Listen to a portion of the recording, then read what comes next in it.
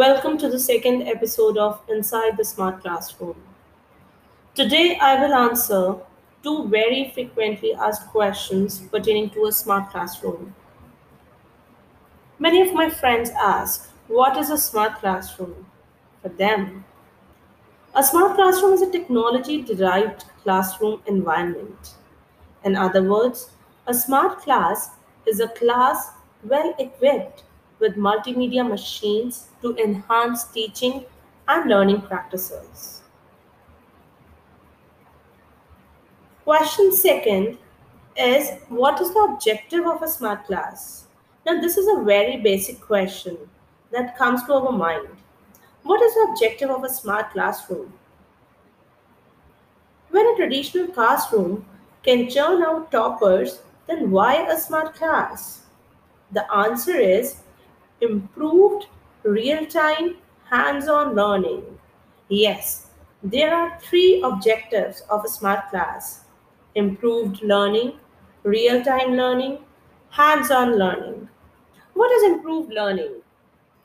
A smart classroom is a combination of advanced hardware like interactive touch displays, document cameras, PA systems, and many more such gadgets, and up to date annotation software. The smart classroom arrangement delivers classroom lectures in a beautiful visual and amplified sound effect that leaves a deep impact on a student's mind. Seeing is believing. The idiom is true for a classroom too.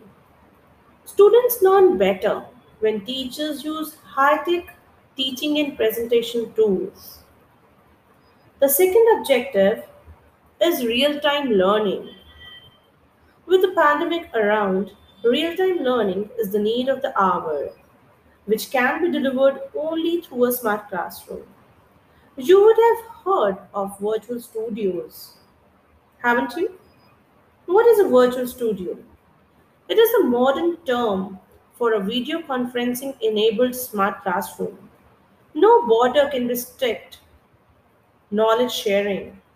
With many online platforms like Zoom, Google Meet, MS Teams, Cisco WebEx, etc., a smart classroom enables a teacher to deliver remote lectures over World Wide Web. Coming to the third objective, which is hands-on learning. It refers to the active participation of students.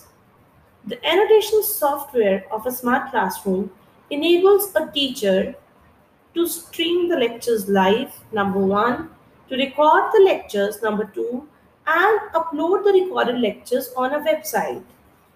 This allows a student to access the classroom lectures 24/7. They can attend the class at the most effective time. When a student attends a lecture with full energy, he or she processes the information in a very systematic and structured way. Students participate well. They ask better questions, and as a result, they perform better. Without making without taking much time, here I conclude today's show. Please subscribe to our show Inside the Smart Classroom, hosted by Tanya Parashar from InfraLab, Smart Classroom India. Stay tuned for the third episode of Inside the Smart Classroom. Till then, bye bye.